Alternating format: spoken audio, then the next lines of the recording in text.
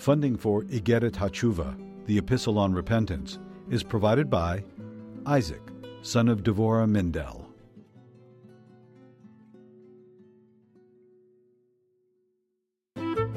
Lessons in Tanya. The Tanya of Rabbi Schneur Zalman of Liadi, taught by Rabbi Ben Zion Krasniansky. Tanya's text elucidated by Rabbi Yosef Weinberg.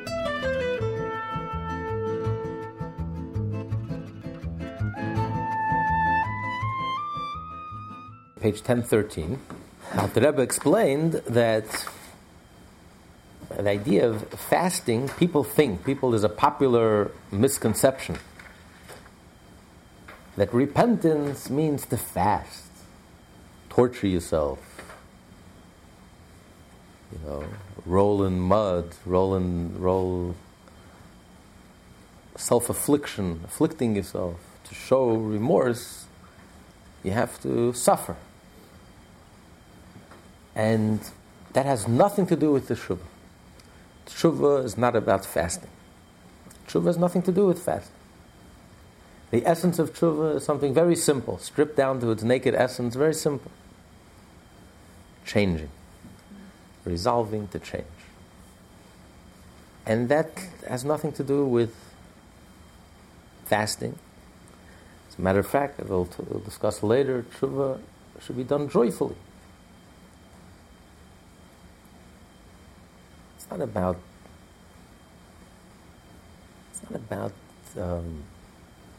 beating up on yourself, and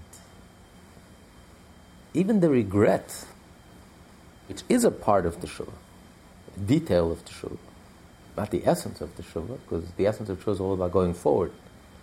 But regret, seeking forgiveness, saying I'm sorry, that's all to mend the past. But even that, it's not about lashing out on yourself and beating up on yourself. As a matter of fact, that's not how you change. Harshness, you'll change, but very superficially. If you want to achieve real change, it's not through harshness. The truth is, if we listen to ourselves, we treat ourselves harsher than our own worst enemies. Our own worst enemies wouldn't treat us the way we treat ourselves. With the things we say to ourselves, how we berate ourselves, we knock ourselves. So you don't need an enemy. We wipe the floor with ourselves. We completely, by the time you're done, you're so demoralized. And you knock the life out of you. And the energy out of you. That doesn't lead to change. Yes, maybe short term, like it's like you yell at a child. Yeah, you yell at a child, you're going to get instant results. But it'll last for 3.5 seconds. The child resents you. The moment you turn away, he's out of there. It's not real. That's not change. Change doesn't come through fasting, affliction, beating up on yourself. That's the misconception that most people think. Most people think if I'm serious, it means I have to beat up on myself. Curse myself. You lousy good for nothing. You bum. You lazy good. You loud good. And it goes on and on. Listen to your inner tape. That's a misconception. That's not where change happens. That's not what produces change. That's not what it's about. Even the regret comes from a genuine place. Because when you can experience and you can feel how deep that connection is, you feel the intensity of the love and how precious what you have inside is so precious, and then you realize how foolishly I acted. That I acted in a way that violated who I am, my true essence, in a way that's really uncharacteristic of me, because that's not the real me. Then my heart melts. But that's all done gently and lovingly. It's not with fasting. This whole misconception that you have to beat yourself into submission. The Musar approach, fire and brimstone. Whip yourself into shape. torture yourself, fast, deprive yourself. That's not, halachically, that's nothing to do with tshuva. As he says, we're going to say now, Maimonides doesn't even mention it. In all the mitzvot of tshuva, he doesn't even mention fasting. Fasting is not even a component of tshuva. Not even a detail of tshuva, of repentance. It has nothing to do with tshuva. And he'll explain what role fasting is. Nothing to do with tshuva. Although the Talmud says that if a person sins, a severe sin, a capital crime, then only pain and suffering could achieve atonement. So he says that's the pain and suffering that Hashem brings. When Hashem sees that your heart is sincere and you resolve to change, and then Yom Kippur came along, which created a deeper level of teshuvah, and your heart stirred, and you're genuine, and you're for real, then Hashem will cleanse you. Hashem will wipe away, will unclog you. That's Hashem's doing. It's not about torturing yourself and being harsh on yourself and, ripping yourself apart and depriving yourself and torturing yourself. No. It's not a Jewish concept. It has nothing to do with the tshuva. When Hashem sees that a person is sincere, then when a person really sinned and a person really created brought such a negative energy into this world and created such a scar in this world, then Hashem will do the cleansing. Like a loving father who cleanses his child, scrapes off the dust and the mud, cleans his child, personally cleans his child. It's the most loving act. Because out of his love for him, the father scrapes off the mud. It's painful. But he's scraping off the mud, he's cleaning him, he's healing him. But that's the healing that Hashem does. That's part of Hashem's healing. When Hashem brings pain and suffering on a person, Hashem, it's cleansing. It cleanses the person, it cleanses your soul, it cleanses your... But that's Hashem's doing. That's not our doing. So this is not what truth is. That's why he says it's a mistake, a misconception that people have. A popular misconception.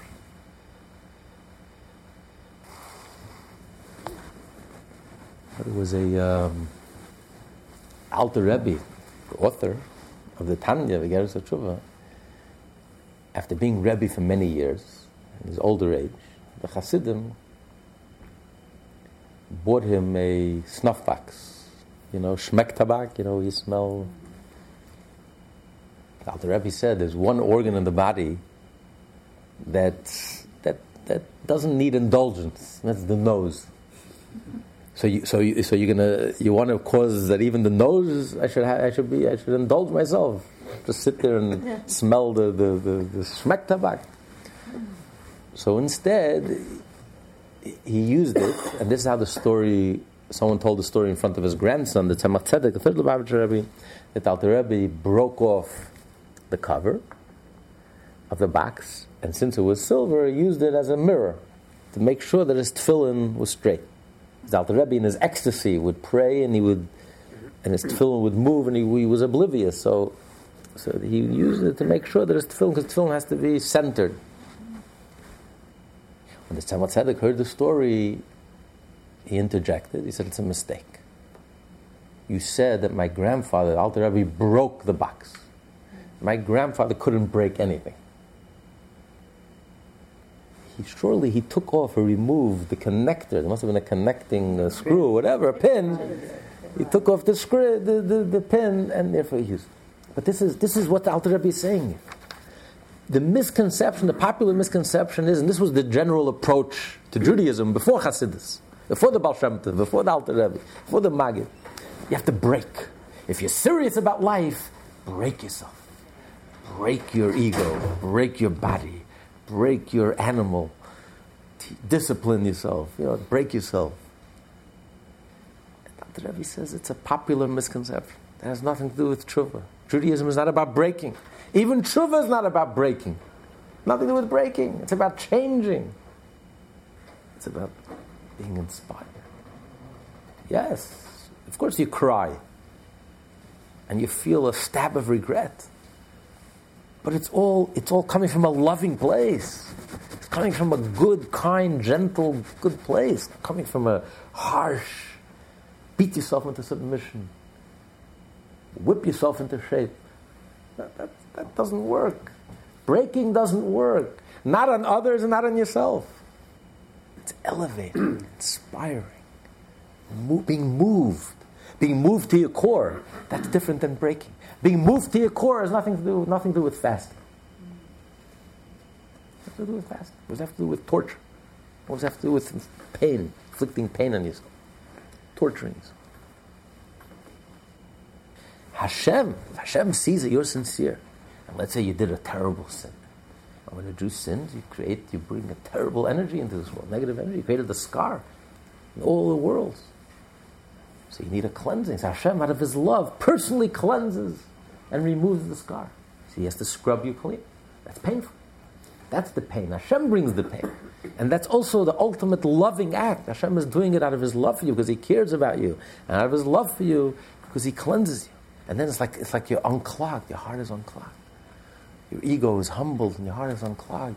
And then you feel human again and you feel real again, genuine again.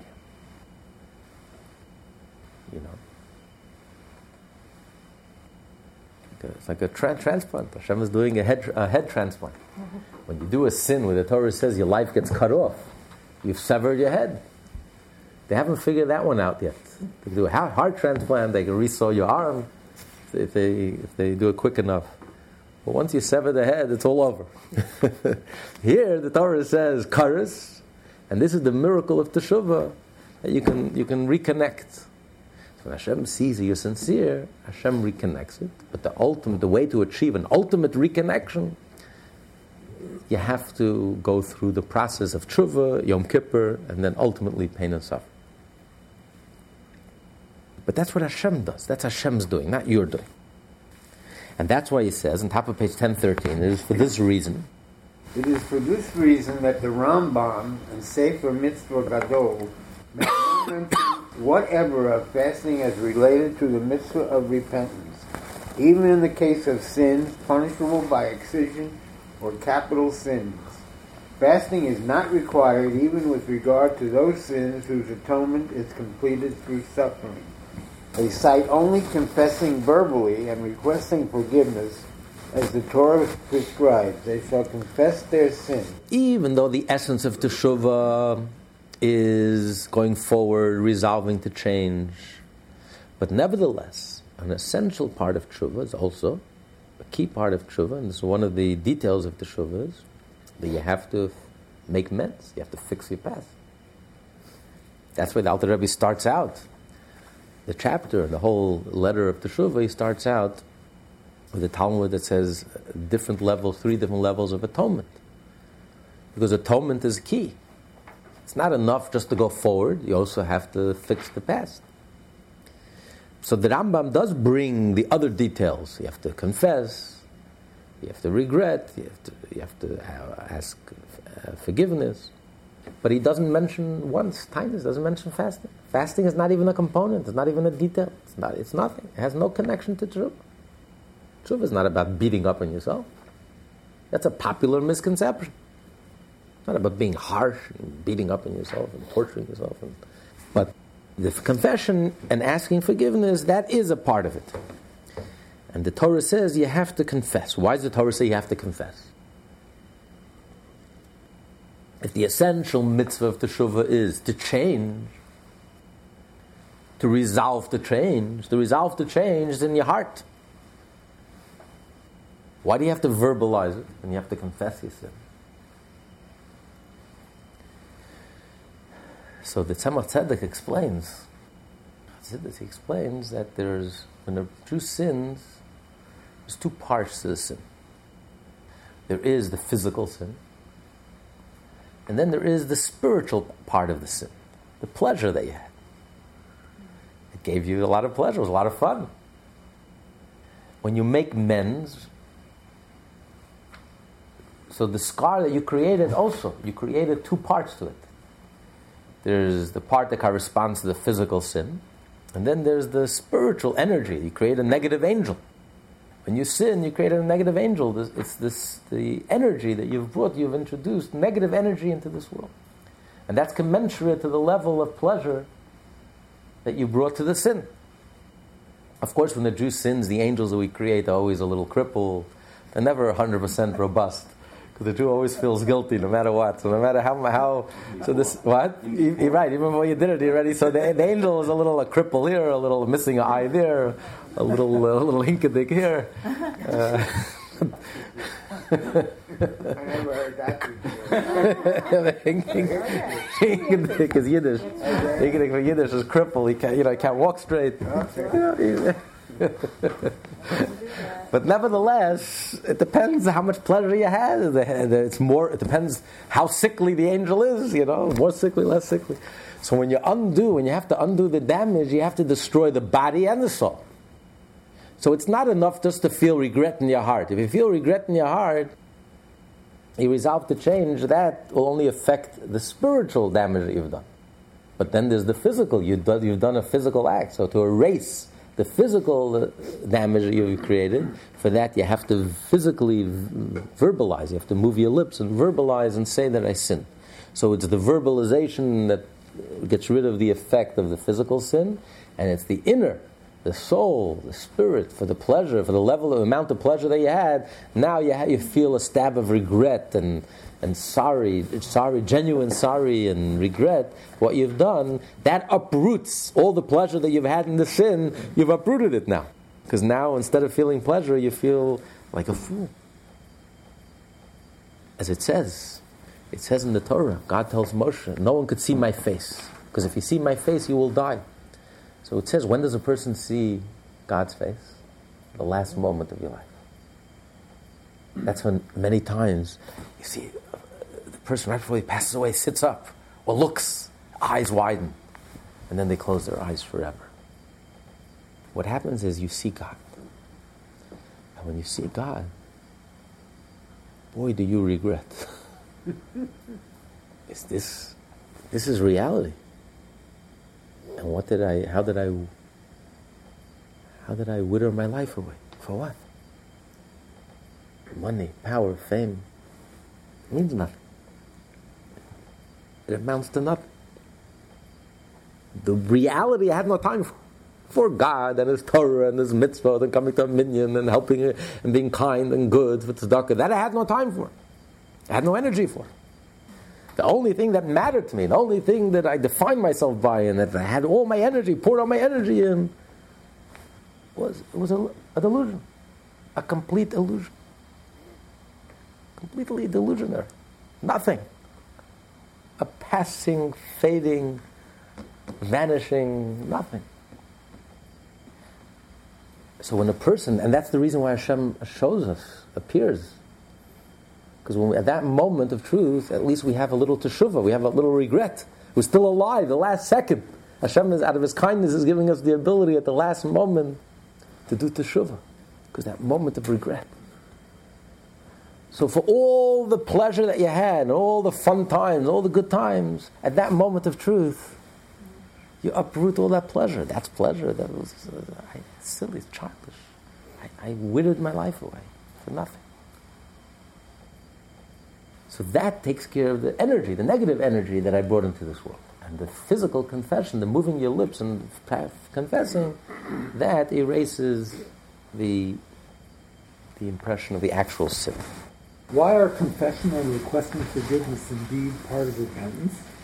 Every sin consists of a body and a soul. The actual misdeed itself is the body of the sin, and the bodily pleasure and ensuing desire with which it was committed are its soul. Repentance involves eliminating both these elements. The soul of the sin is eradicated by the earnest regret of the individual who is mortified and pained by his past. Inasmuch as pain is the opposite of pleasure, it negates the pleasure which had earlier aroused his desire to sin, and thereby obliterates the soul of the sin. But the body of the sin also needs to be nullified. Simply refraining from further transgression lacks the action that would negate the sinful act itself, its body. This is accomplished through verbal confession, for verbalization is also considered to be an action. At any rate, verbal confession is thus a component of repentance, while fasting is not. Okay, so that's established. Halachically, fasting has nothing to do with repentance, despite the popular misconception. Why do we fast on Yom Kippur? And then also, why somebody said to me, if you go to the Ohel, you should fast before you go.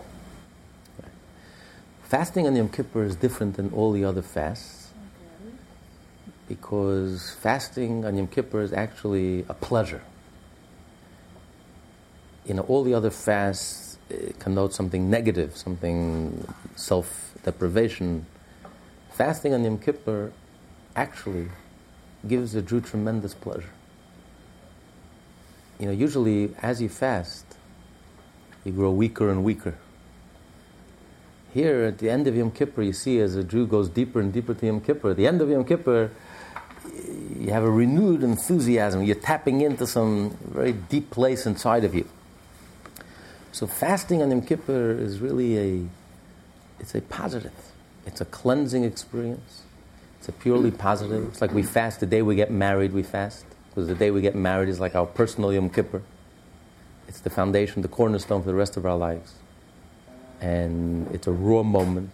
It's a very profound moment. And it's like when Moses is in heaven. When you're in heaven, you don't eat. It's not a time and not a place to eat. You're so uplifted. You're living life on such a deep level. There's no room for eating. It's pure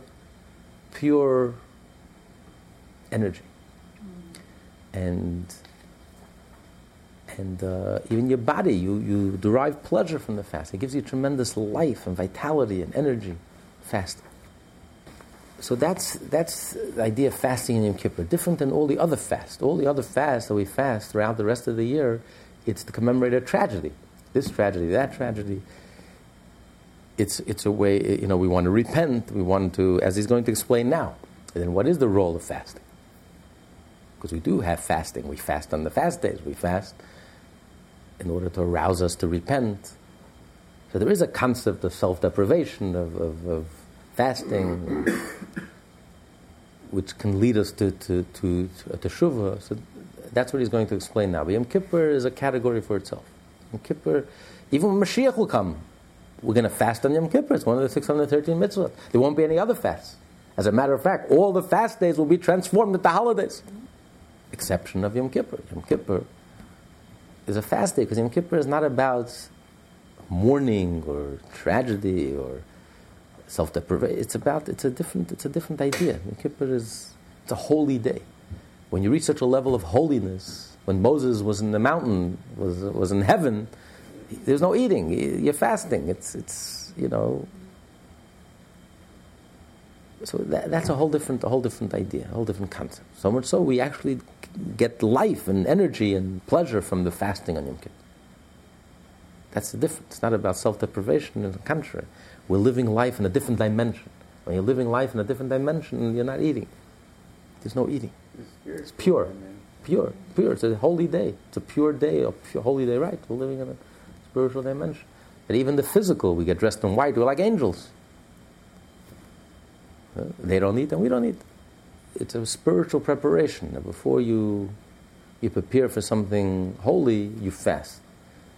Like that's one of the reasons why the bride and groom fast before the chuppah. One reason it was like Yom Kippur, another reason is because before you do a mitzvah, before you're doing something holy, you want to prepare yourself. You want to be in the right frame of mind. You don't want to get distracted by eating. So before you go to the Ohel, it's a holy experience. You don't want to, before you go to the Rebbe, you don't want to, it's a holy moment. So you want to prepare, you don't want to get distracted. You want to focus and concentrate on your spiritual preparation. So, but that's a positive thing. It's not you're fasting to afflict yourself or it's not about a day of affliction. Yom Kippur is not about, yes, you have to fast, and the Torah says it's a day of inui, but it's not about affliction. You're crying on Yom Kippur, but not because you're afflicting yourself, not because you're hungry. You're crying on Yom Kippur because the rabbi is speaking too long, or because you're hungry. There's no Kiddush. You're crying on Yom Kippur because you're like when you're standing under the chuppah and everyone is crying. It's such a moving moment, such a raw moment, such a genuine moment. The cornerstone of the rest of your life. It's you can't help but be stirred. Your soul is all stirred up. You're moved to tears.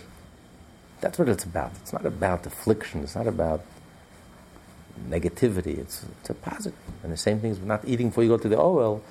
You're putting yourself in a frame of mind for a very holy, special moment, like before you go to see the Rebbe, before you go to Yechidus. You don't want to be distracted by eating, so you spend your time immersed in holiness. But that's all positive. It's not about negative. But the question remains: we do find in the prophet. The prophet exhorts the Jewish people, return to me with fasting and weeping. And we find all the fast days. The fast days are to commemorate tragedies, and it's to awaken us to do teshuvah. Awaken us to return, to do soul searching. So we see that fasting is mentioned, is associated with teshuvah. Here we just established that fasting has nothing to do with teshuvah. Teshuvah has nothing to do with pain and self-immolation and harshness. And yet here we find the prophet says, return to me through fasting. As to what we find in the book of Yoel, return to me with all your hearts and with fasting and weeping, which would seem to indicate that fasting is in fact part of return and repentance. This was to nullify notice heard by the Rebbe Shlit as something which relates to the future, while repentance involves forsaking the past. The heavenly decree that had been issued to expunge the sin of the generation through the affliction of locusts, it was not part of the act of repentance. The idea of fasting here is to avert the decree. We don't just welcome pain and suffering and take it lying down. We're not allowed to welcome pain and suffering, even though we believe that the pain and suffering is for our good. And it's a cleansing process. But the fact is, on the human level, it's painful. And therefore Hashem wants us to pray, to fast, to storm heaven and earth, do whatever it takes to avert the decree. Because what does God really want? God really wants everything should be good. Not only the end should be good, even the means, how we get there, should also be good. Should be good. Because God is good. And if God is good, then it should be consistently good. Beginning, middle, and end. The whole process should be good. How are we going to achieve the end goal? How is it possible? How are we going to achieve the end goal? We need a cleansing. We're not going to have this decree. How are we going to achieve the end goal? We're asking for something that's impossible. Because the Torah itself says, in order to achieve a cleansing, you need to go through this process. You need this cleansing. You need this decree. You need this pain and suffering. God is bringing it to you. It's His ultimate kindness, out of His love for you. And yet a Jew has to fight after the fact. That's faith. We don't complain. We make a blessing. The tragedy strikes. We make a blessing. When there's a death, we get up there and make a blessing. At that moment of pain, the most painful moment in your life, you thank God. That's faith. But before the fact, before the pain happens, the Jew is not allowed to resign himself and say, whatever God does is good, it's wonderful. Mazel tov. A decree is about to happen, mazel tov. No. Not only do you say mazel tov, the prophet says, fast, pray, do tshuva, tzedakah, storm heaven and earth, study Torah, do whatever it takes to avert the decree. That decree should not happen. But what do you mean? The decree has to happen. We need a cleansing here. How is the cleansing going to happen if we don't have a decree? God forbid. God can do anything. So God can achieve whatever He wants to achieve in a different way. But that's the power of fasting, and we're obligated to fast. We're turning to Hashem and we're saying it's a fast day. You pray and you fast and you to say, Hashem, please avert this decree. We don't want to suffer. We shouldn't want to suffer. It's not a Jewish ideal. We don't celebrate suffering. Hashem doesn't want us to accept suffering. He wants us to fight, storm heaven and earth, and avert the terrible decree. Look at it as terrible. Don't look at it as something positive. It's a terrible decree. Because what God really wants, God wants good. When He created the world was good. When Mashiach will come, everything will be good. There won't be any suffering. There won't be any shadows. There won't be any misery. So the fact that there is so much misery, this is not what Hashem wants. Something is wrong with this picture. The picture is crooked. The picture is distorted. It's upside down. Don't celebrate it. Resign. Accept it. Fight it. How do you fight the heavenly decree? You can't fight with bats and... How are you going to fight a heavenly decree? Fasting. Self-deprivation. Fasting. Tshuva. Tefillah. Tzedakah. Prayer. Charity. We have a mitzvah in the Torah of prayer. We have a mitzvah to change the decree. We're not allowed to accept terrible decrees. It's like if someone tells you, I should pray for the coming of Mashiach. Who am I? Whenever God in His infinite wisdom will choose to take us out of exile, that's fine with me. God forbid, that's not a Jewish concept. That violates the principle of prayer. When you are experiencing to avert the terrible decree that a Jew should stay in exile for another moment, and that means Moses is in exile, and Jewish history is in exile, and 40 million Jews are in exile, and Mashiach, and God Himself is in exile. And to say so-called, well, God knows what He's doing. When it comes to your health, you don't say that. I should pray for my health. Listen, God knows what He's doing. Chutzpah, I'm going to pray for my health. If I'm sick, God forbid, God knows what He's doing. He's cleansing me. It's wonderful. Mazel tov. Yes. No, you pray for your health. And you pray now. I need it immediately. And when you pray for parnasa, you can't pay your bills. I need it yesterday. All of a sudden, when it comes to Mashiach, who am I to pray? It's not what do you mean, God? Whenever God is infinite wisdom. That's not a Jewish way of thinking. Just like you pray for your health and you pray for your parnasa, that's why you have to pray for Mashiach, because it's a decree. Every moment that Mashiach doesn't come, it's an unbearable decree. Not only you, forget about yourself, get over yourself. Not only you're suffering, your neighbor is suffering, the whole world is suffering, Mashiach is suffering, Moses is stuck in the desert. How can you live with this terrible decree? Hashem doesn't want us to live with it. He doesn't want us to make peace with this terrible decree. He wants us to fight. He wants us to storm heaven and earth. That's why the rabbis of the Great Assembly instituted 5 blessings for the coming of Mashiach.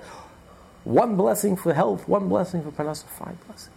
Because we have to storm heaven and earth. So one of the ways of storming heaven and earth is by fasting. It gets your attention, and it gets God's attention.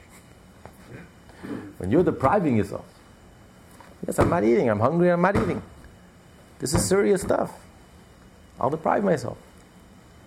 And Hashem, please, I'm serious, please, help us. Have Rahmanas. This gets your attention and it gets God's attention.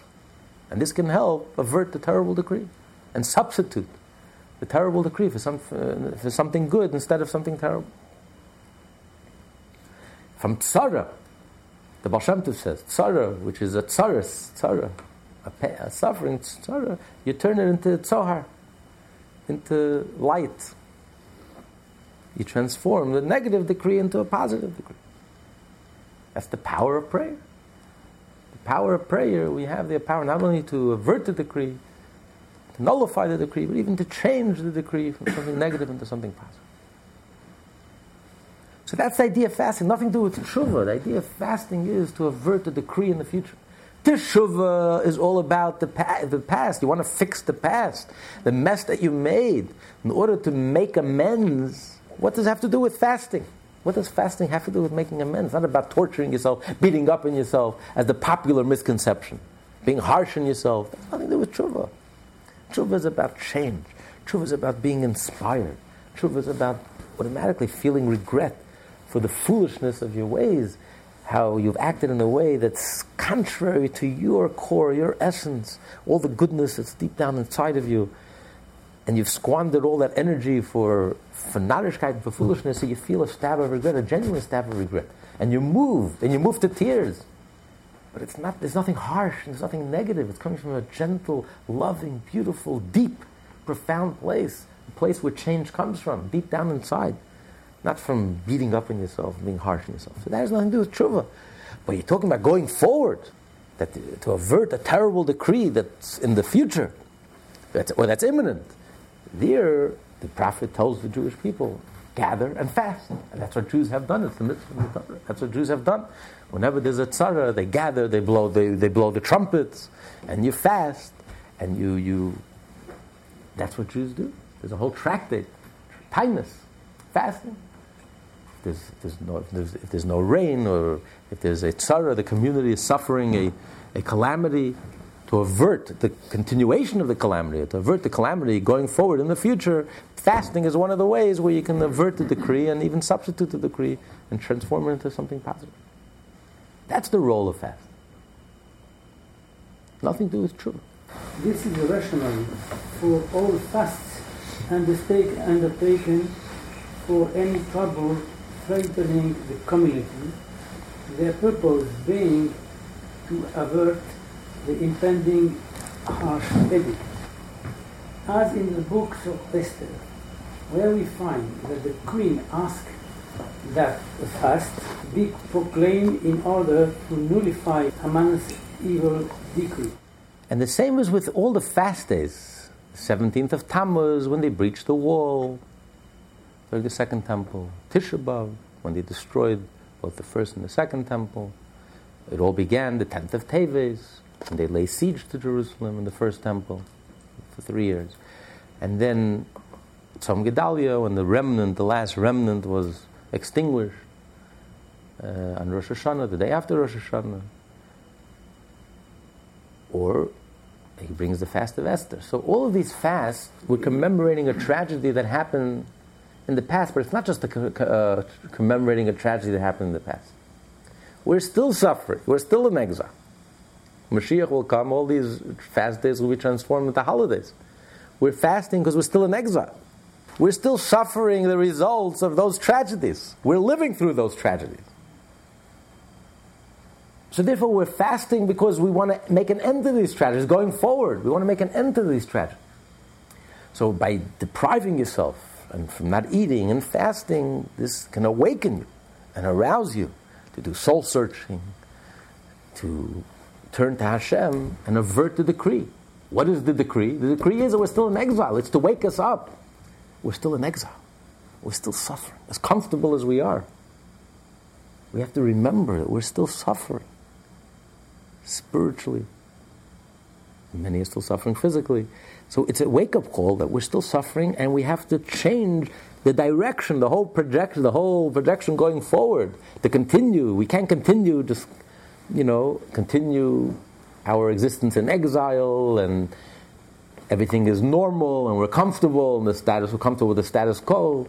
And thank God we can eat one night in a Chinese restaurant, the next night in a Japanese restaurant, and we have so much learning and so many yeshivot, and you forget how abnormal the status quo is. So these fast days are a reminder. The temple was destroyed 2,000 years ago. The temple is destroyed today. We are suffering today because we are continuing the actions of our ancestors. Why was the temple destroyed then? Because of the sin of our ancestors. Well, you know what? Nothing changed. We're still here. So obviously we haven't changed our ways. So it's a wake-up call to change the trajectory going forward. Instead of continuing this exile, we have to put an end to this exile. So let's wake up and let's realize it's up to us. If we're going to continue the path of our ancestors, then we're going to have the same results. If we want change, we got to change something. We have to act differently than our ancestors. So again, it's all about fasting, but it's all about going forward. How do we change going forward?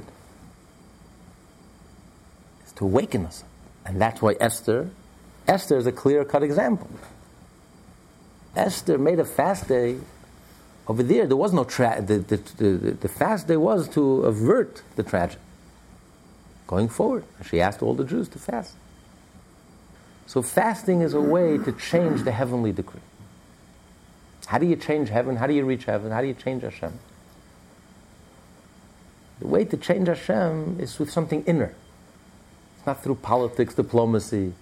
If you want to change something in this world, what we witness and experience in this world is just a symptom.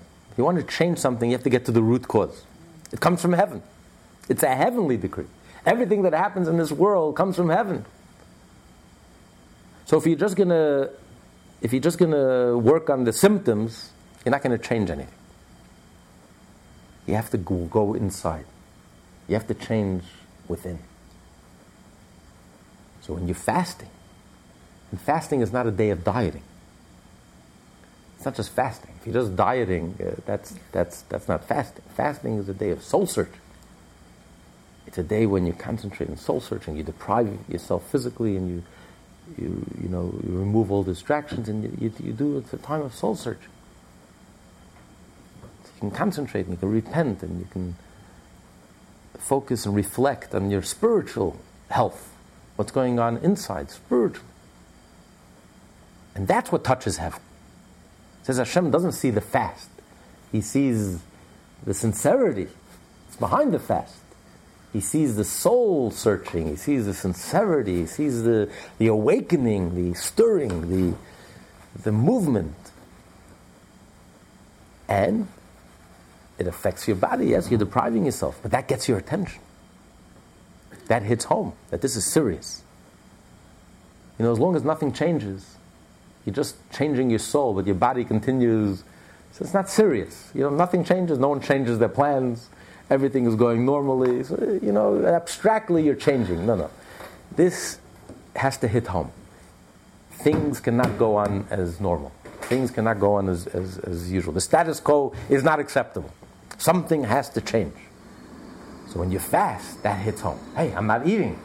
Breakfast, I'm not eating. Lunch, I'm not eating. It's already time for supper, I'm still not eating. This is serious stuff. This gets your attention. Something is going on here. I better start paying attention. I better start. So that's what touches heaven. And that gets to the root cause. If you want to change, you can only change by addressing the root cause.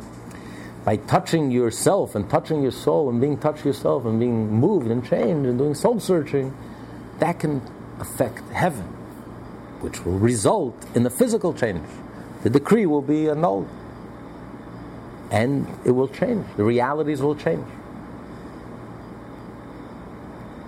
This is the idea of fasting. Not with tshuva, nothing with tshuva. But fasting is a way to avert the decree. But tshuva per se, tshuva could be a joyful process. It's a gentle process. It's a very deep and profound process. But it has no association with harshness, no association with self-deprivation. It's all about resolving to change, and it's all about tapping into an inner place which real change comes from. And that can be in a joyful way. But when you're facing a decree, a physical decree, when you're facing a physical decree, here you got to get physical. You can't just deal in abstract, in pure spirit, pure meditation, energy, spirituality. You're talking about a decree. Something physical is going to happen, negative. When something negative is going to happen physically, you need something physical. You have to fast. Fasting affects your body, it's physical.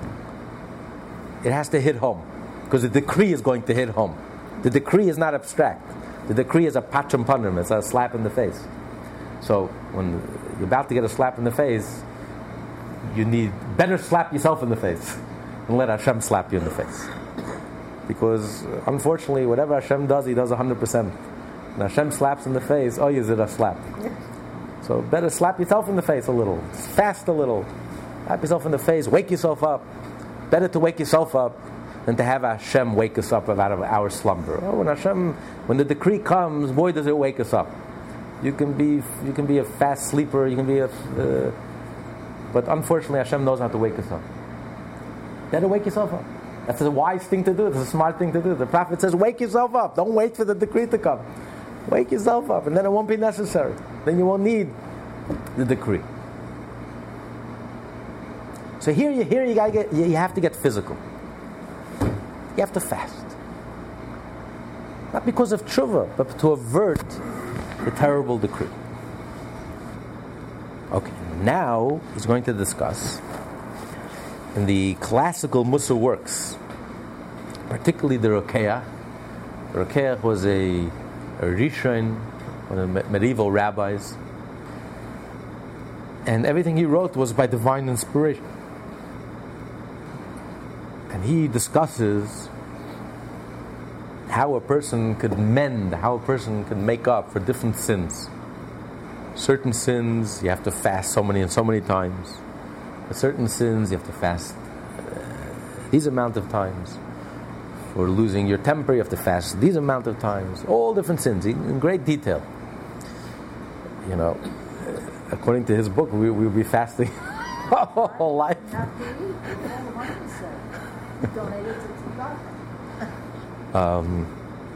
So he's going to explain that this whole idea has nothing to do with the tshuva.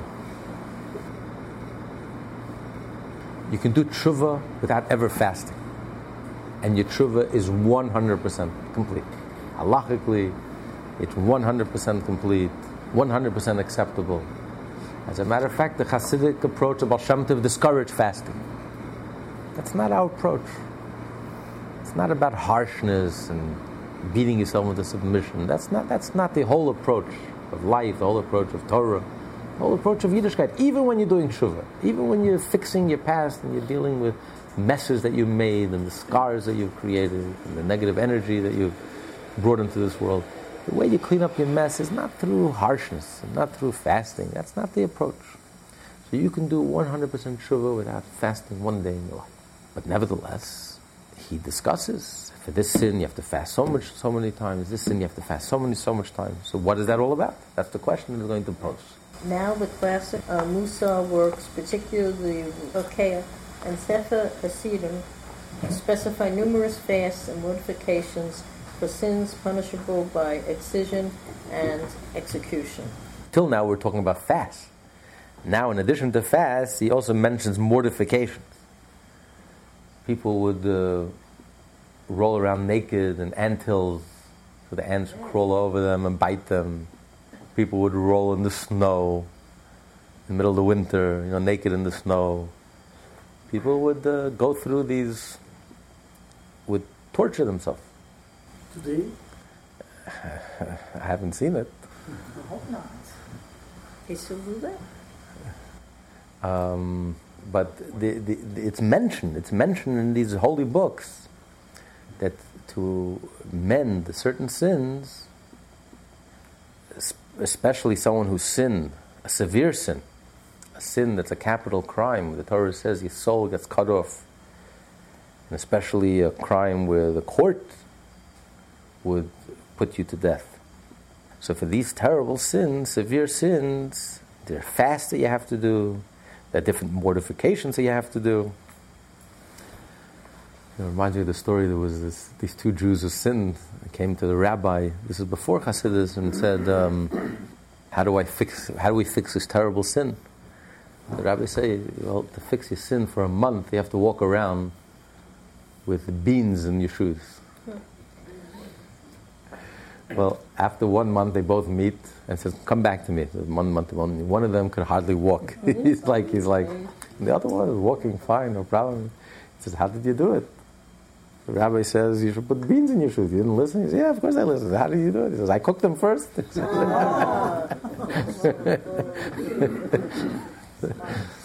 But the idea of mortification, the idea of inflicting pain on yourself and mortifying yourself. And these are mentioned by holy rabbis. They're Akeach, they're Sefer Hasidim, who was like a prophet.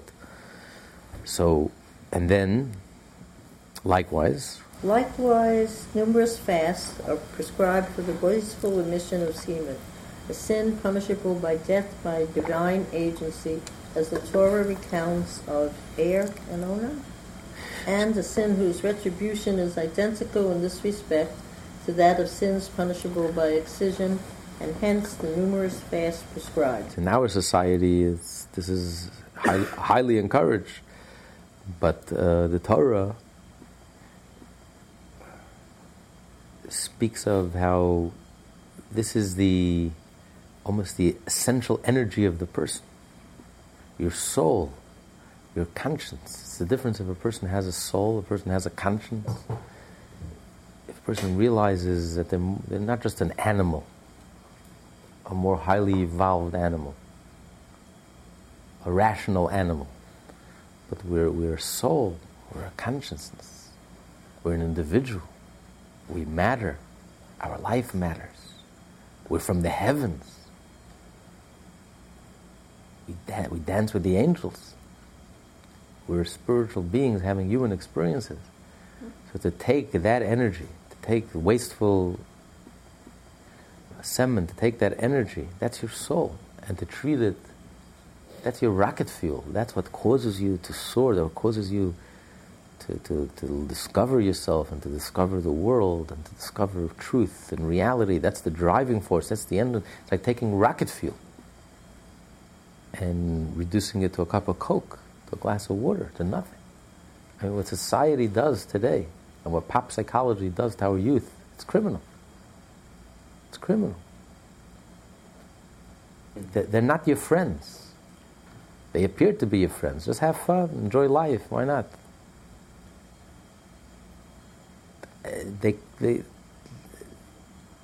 Because they're taking the most precious thing that we have and reducing it to nothing, robbing us of our imagination, robbing us of our individuality, dumbing us down, robbing us from soul, from consciousness, from reality, from depth. Turning your life, instead of a life which is real, turning our life into a computer game, to a joke, to a cartoon. Like just a meaningless, it's like a computer game. In a computer game you can crash, you can burn, do whatever you want, anything goes. No consequences, nothing matters. As long as you don't hurt anyone. Of course, with this philosophy, everyone gets hurt in the process.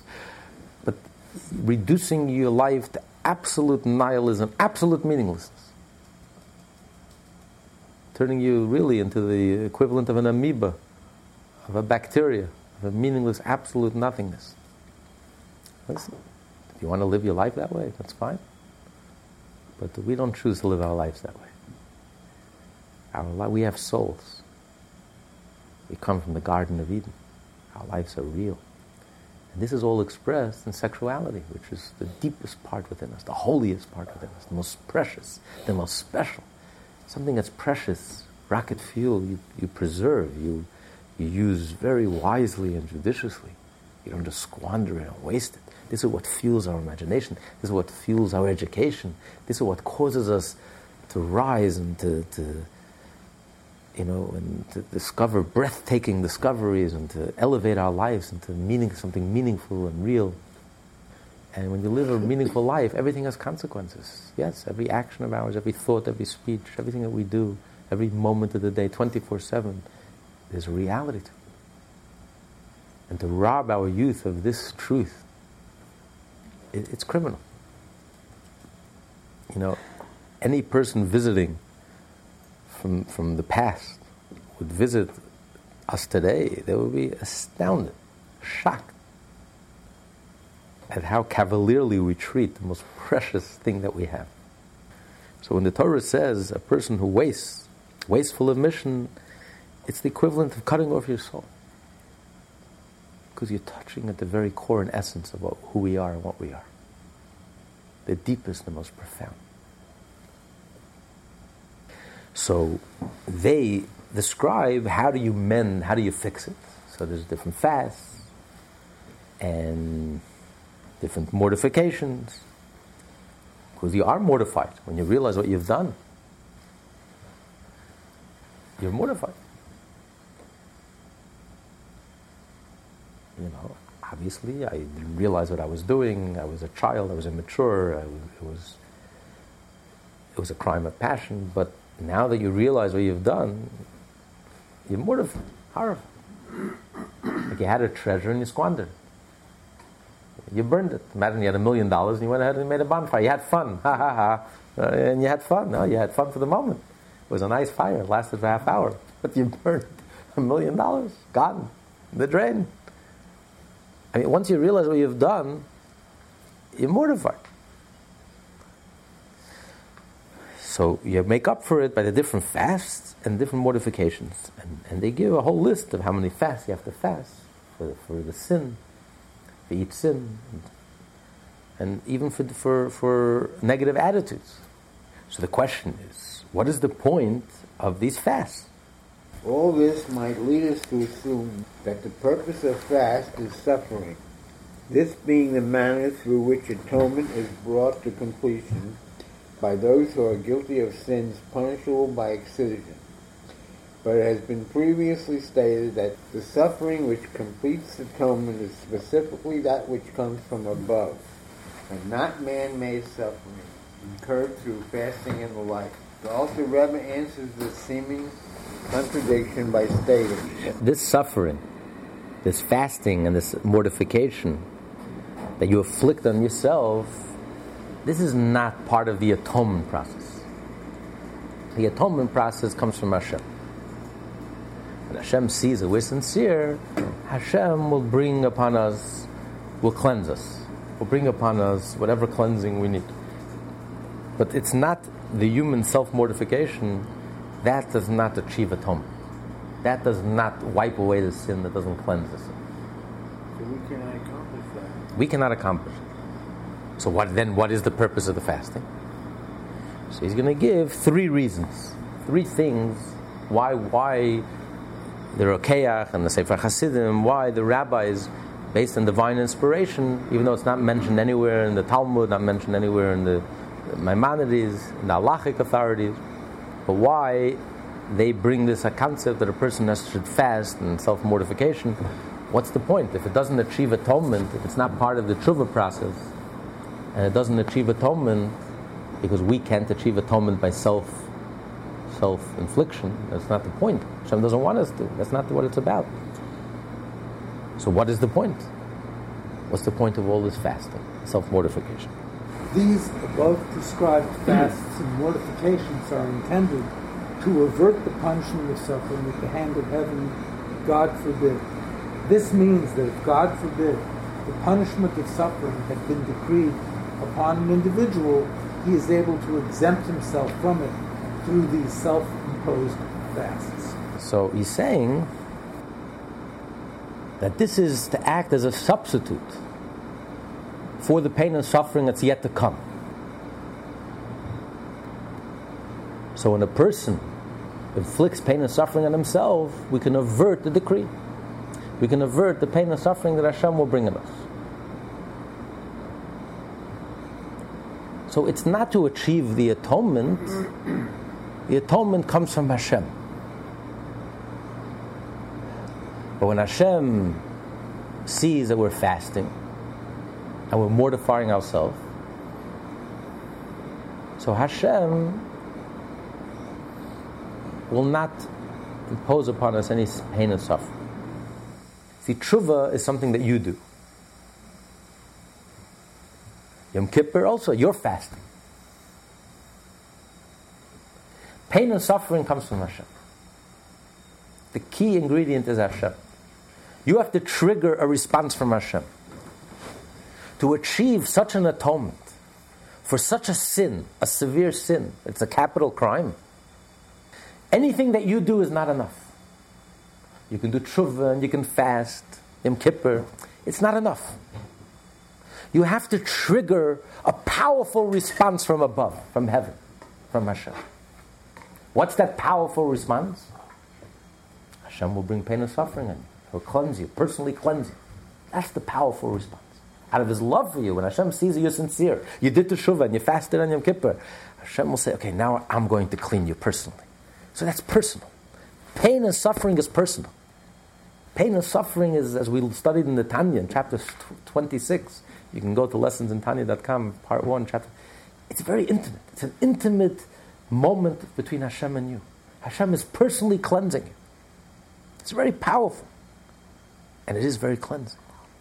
So to achieve an atonement, to clean the mess, such a huge mess, such a negative energy, where you've cut off your soul completely, entirely, and you've chopped off your head, spiritually speaking, and you've disconnected yourself. Such a terrible sin, such a scar, you've created such a negative energy in the whole universe, and affects Hashem Himself. For that, you have to trigger a powerful response from Hashem Himself. Only Hashem could achieve that atonement.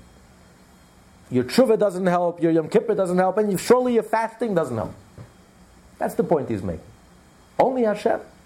But what fasting does do is, as the prophet says, to avert the decree that's coming, Hashem is about to cleanse you, Hashem is about to bring pain and suffering on you, for your own sake, out of His love for you, to cleanse you and to clean you.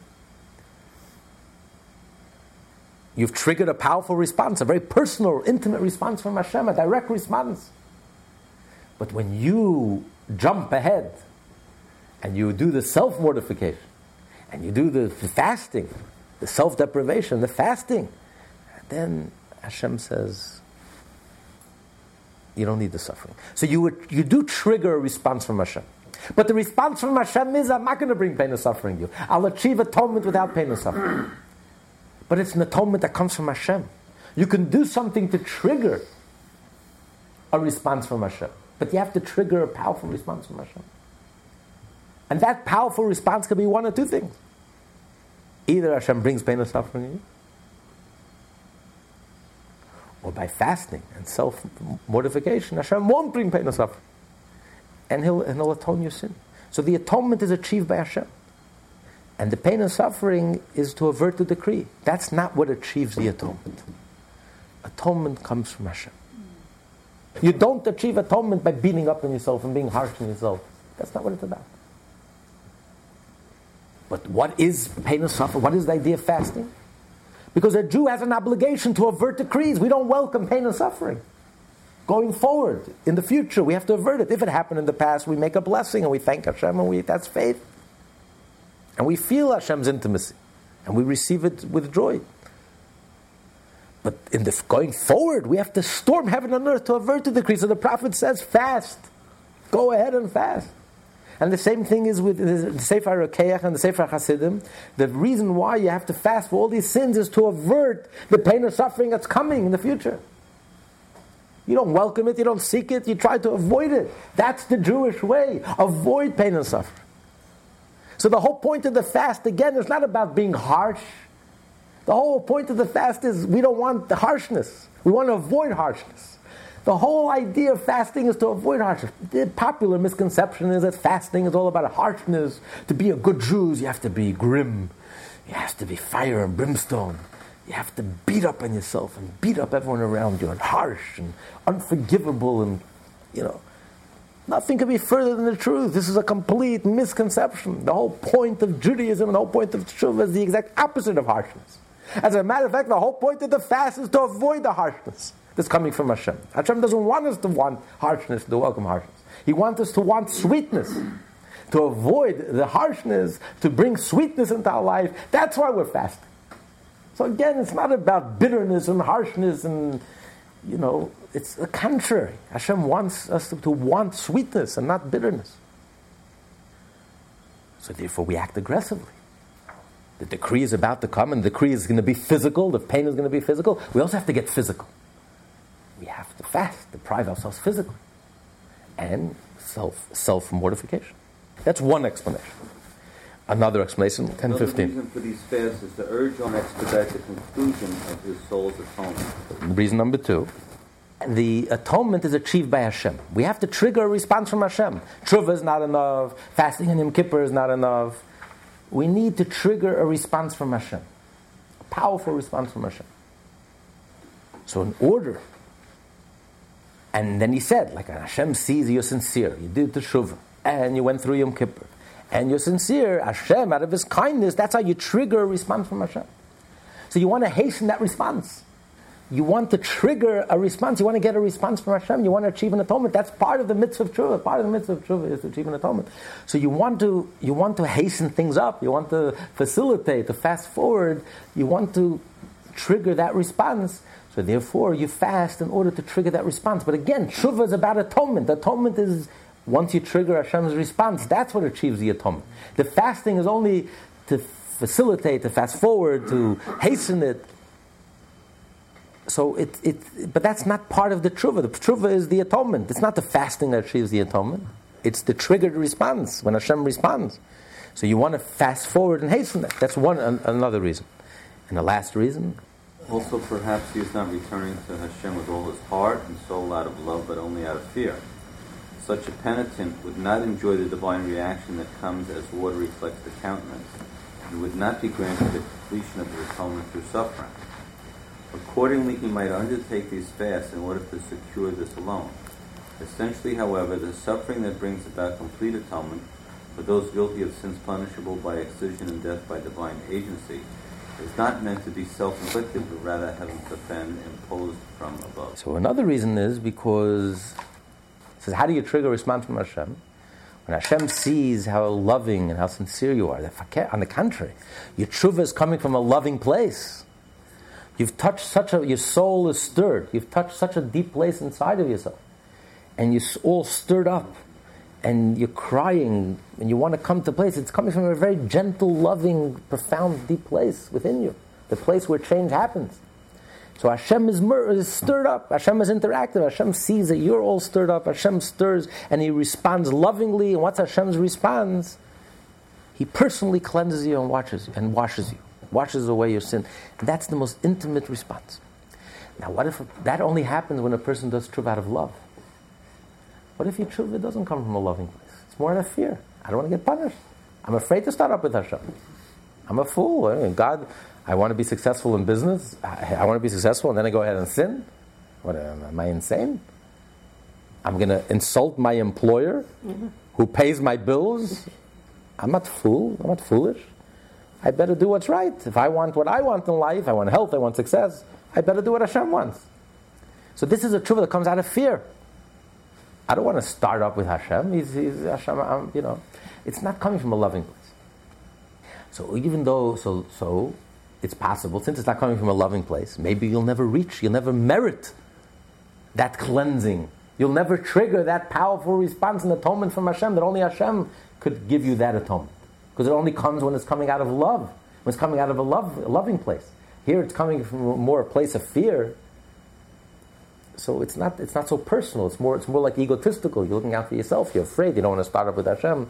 So you won't evoke that intimate, personal side of Hashem, the personal response of Hashem. So you'll never achieve an atonement.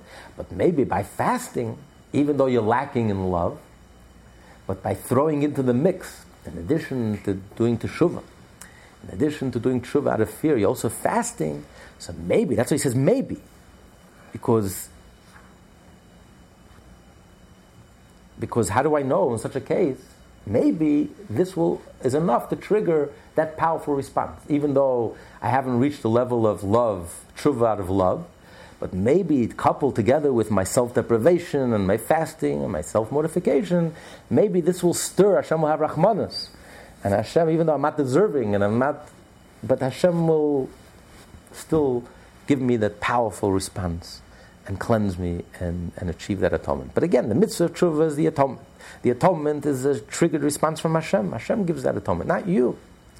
And it only really comes when the tshuva comes out of love. And you're fasting because you want to avoid harshness. So it's not about harshness. That's not what tshuva is about. This is the popular misconception that he's trying to dispel outright, right at the beginning. Two popular misconceptions. Firstly, tshuva, the main essence of tshuva, and he makes tshuva so easy and accessible, is change. That's the essence of tshuva. Resolving to change. Not fixing your past. But there is a part of tshuva. You have to atone. You have to ask forgiveness. You have to cleanse. You have to clean the mess that you made. You have to return all that negative energy. Okay.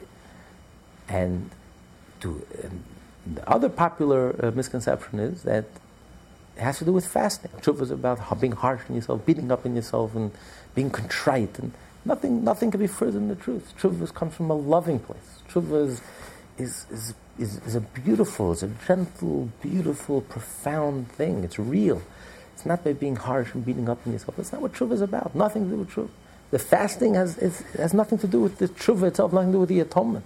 On the contrary, the atonement is when Hashem loves you and you trigger such a response from Hashem. Hashem responds to your love and to your inner heart and inner change and crying that comes from a very deep place. Crying is not only harshness and bitterness. Crying is when you stirred so deeply you cry. When you touch a place deep down inside of you that's so deep, you cry. You can't help it because you've touched a real place inside of yourself. So it's all about loving, kindness, goodness. It's not about the harshness. But the prophet does say, repent. Yes, that repentance is, on the contrary, to avert harshness, to avert the terrible decree, to make sure Hashem wants us to want sweetness.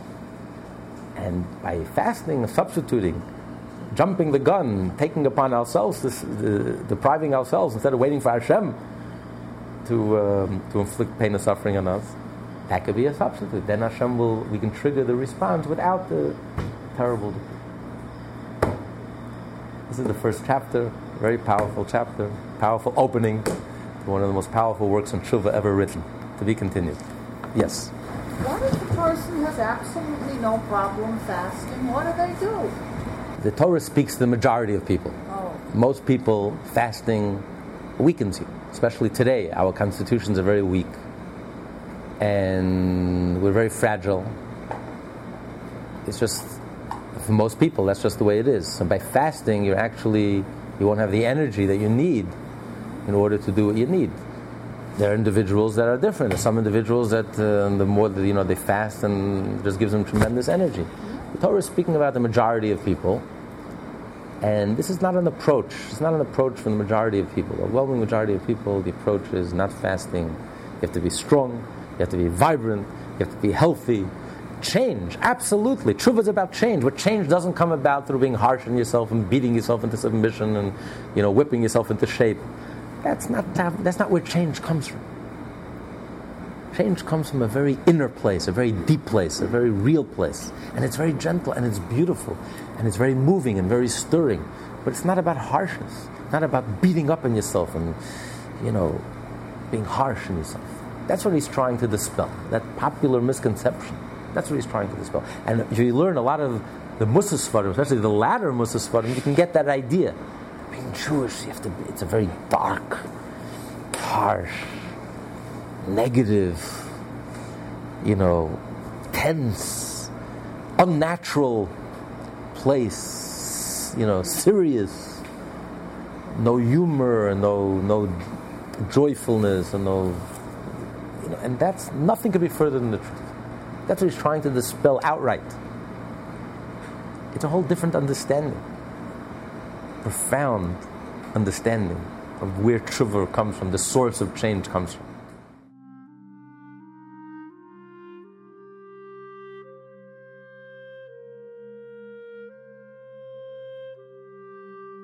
The Rebbe would always remind us that we are a unique generation. There's never been a generation like ours, and there never will be. We are the transitional generation, the last generation of galus, of exile, and we will be the first generation of geula, of redemption. What an awesome privilege we have, and what a sacred responsibility we carry on our shoulders. So what are we going to do about it? How are we going to bring the curtain down on the galus once and for all? Well, Mashiach himself gave the secret away. In his famous encounter with the Baal Shem Tov, he tells the Baal Shem Tov that when your wellsprings and the teachings of Hasidus will spread to every corner of the world, then and only then will Mashiach come. And therefore the Alter Rebbe sacrificed his life to carry out this directive to the Baal Shem Tov by writing and publishing the Tanya. And all the Rebbes sacrificed themselves to publicize and to expound on the teachings of the Tanya. And the Rebbe, the seventh, the Shabbos of all the Rebbes, published over 6,000 Tanyas, literally in every city of the world. And now, for the first time in history, through lessonsintanya.com, Tanya in Depth is available and accessible 24/6 to hundreds of thousands, Jews as well as non-Jews, in dozens of countries all around the world. Now that you've had the personal experience and the pleasure to study the Tanya, we ask you to please partner with us to make the entire Tanya available and easily accessible to each and every Jew and to the entire world. Please help turn the wish of Mashiach, the dream of the Alter Rebbe, and the vision of the Rebbe into a reality. On behalf of all of us here at lessonsintanya.com, thank you for listening. Thank you for caring. And a special thank you for the good deed that you're about to do. In honor of your tzedakah, we will merit the coming of Mashiach now, when we'll learn Tanya from the Alter Rebbe himself.